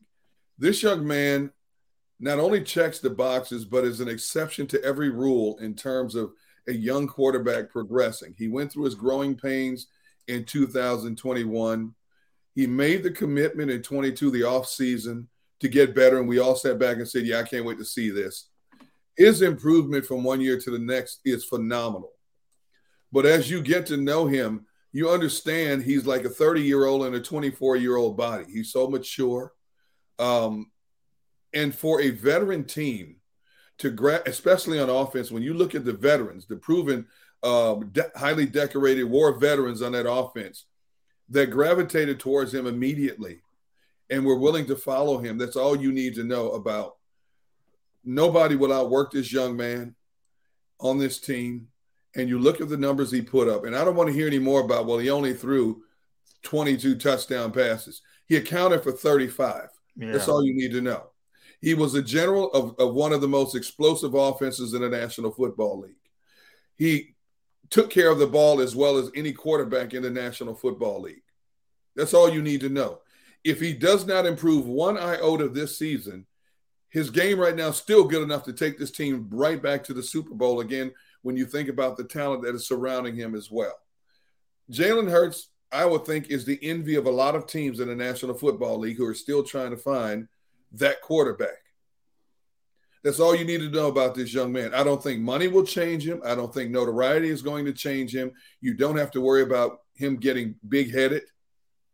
He will continue to be, every time I talk to somebody, he will continue to be the same guy you saw in 2021, 2022. Plain and simple. All right, D. Gunn, I just once again have to apologize for those who tuned in while we were on the show. I accused Derrick Gunn of eating prior to joining us tonight. I swear to God, I saw him eating something. My eyes are deceiving me. I apologize for that. Maybe he was doing a finger brushing the teeth. I don't know what the hell he was doing, but it looked to me like he was eating a chicken. In my mouth, the food. How is it possible? I don't know what the hell was looking at, but if you were eating prior to joining Birds 365, what would be the D Gunn snack of choice at 9:21 in the morning? Oh, maybe some eggs, some bacon, toast. Yeah, you gotta go breakfast. Breakfast is my favorite meal, but it's the meal that I get to eat the least because once I get up, I hit the ground running, getting ready for the show. Helping with my grandson here and stuff like that. I very seldom get to eat breakfast, but I enjoy breakfast more so than any other meal. I'm with you. I like breakfast number one. I love breakfast more than anything else. There are times, not often, we'll have breakfast at dinner, maybe a couple of times a year. Oh, we do it all the time. Yeah, we call it Brenner. Yeah, love it. Love a little when my wife love does a little that. omelet for dinner. That's never a bad thing. D Gunn, always a pleasure, brother. We'll give you the next month or so off. No Eagles stuff. Once camp gets underway, no full well, we're going to expect you back here on Birds 365. Absolutely. It's always fun. Thanks, brother. All right, you guys have a great day. Thanks for having me on. You will catch him later in the day on Sports Take with Rob Ellis, Derrick Gunn, right here on the Jacob Media YouTube channel. All right, McMullen and McDonald coming back. A bow on the show is what you expect. It's what you'll get.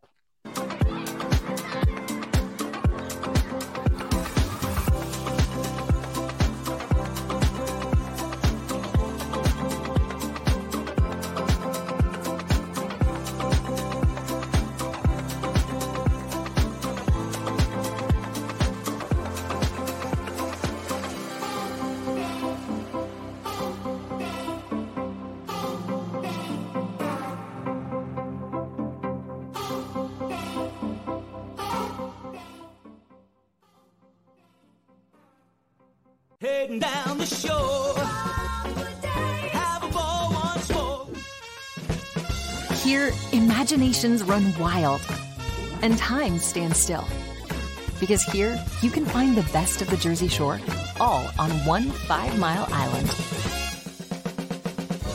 So leave the old you behind and get lost in the woods. Wild, wild, wild days.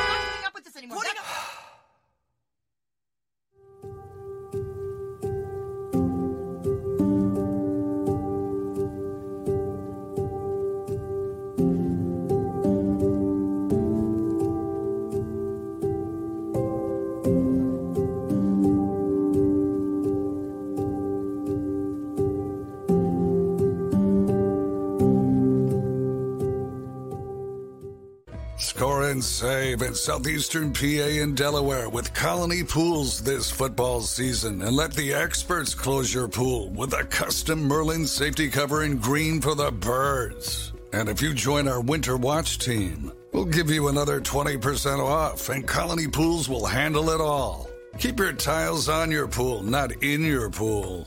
Fly with Colony right now, Birds fans. Visit flywithcolony.com. Hi everybody, my name's Jason Lombardi. I'm an inspector at Dry Tech. At Dry Tech we offer three major services, the first one being basement waterproofing. The second service we offer is foundation and structural repairs. And then the third service that we offer is mold remediation. If you feel you are having a waterproofing issue, give Dry Tech a call or check us out online.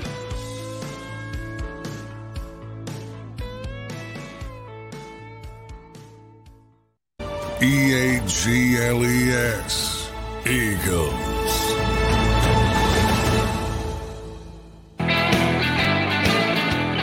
I run out of time here on Birds 365. There is one streamer that I want to make note of. That would be Eagles Fan with a PHAN. I took a shot at the Mac Man here, and he made me laugh. I got to give him credit. He said, Jody, your eyes are deceiving you because of what you have in your cup. No, it's just coffee. There is no adult beverage in this cup. I'm not a 9 a.m. drinker. Sorry to say. I have like 10 of these, John. I got them one day, and I'm walking by. I think you got 10 for $5. And I just said, yeah, give me that thing. Get 10 cups for $5. It's the perfect size. I needed a size where I get a lot of coffee, so I don't have to be running up every single break to get it. But I don't want it too monstrous, so then it gets cold. And this is the perfect size cup. I use a different one every single day. There's just coffee in there. I still got a little more. Nice. You rotated. You got 10 of them. So you can get $5, 50 cents a piece. I couldn't go wrong. I couldn't say no. It's at the end of the, you're going up to pay, and they have at the end of the aisle, they give the ones that really, they're probably motivated to get rid of them. Freaking thing is great. I've been using all 10 of them for 4 or 5 years now, forever long I've had them. All right. Jeff Mosher tomorrow. We're working on another guest. We'll be talking Eagles manana. You in for it? Johnny Mac. Oh, by the way, tonight, longest night of the year. Yes. The summer solstice is the longest day. Sunshine was bright and early. When I got the no sunshine though today, locally. If you're in South Jersey, it wasn't sunny, but the sun was up very early at 6, whatever. When I got the dog out, yeah, it does come up. It does come up, but it's cloudy today. And the sun will be up well after 8 o'clock tonight. By the time, hopefully, the Phillies have a lead over the Braves tonight. We will be back in the morning. Looking forward to talking to Moshe. We haven't had him on in a while. Brother, have yourself a good day. You in with me at 8 a.m. tomorrow morning? Yeah, let's do it. Steal with some flat tires, too. Let's go. Get that tire fixed so we can roll on in tomorrow in 2-2. You've been listening to Birds 365, the destination for the passionate Eagles football fan who bleeds green. If it's Eagles football, we're talking about it. Debate inside the locker room and guests that are some of the greatest football minds from around the region. We hope you enjoyed the show. We know we had a blast. Make sure to like, comment, and subscribe, and we'll be back soon. But in the meantime, hook up with us on social media at Jacob Sports. See you next time on Birds 365.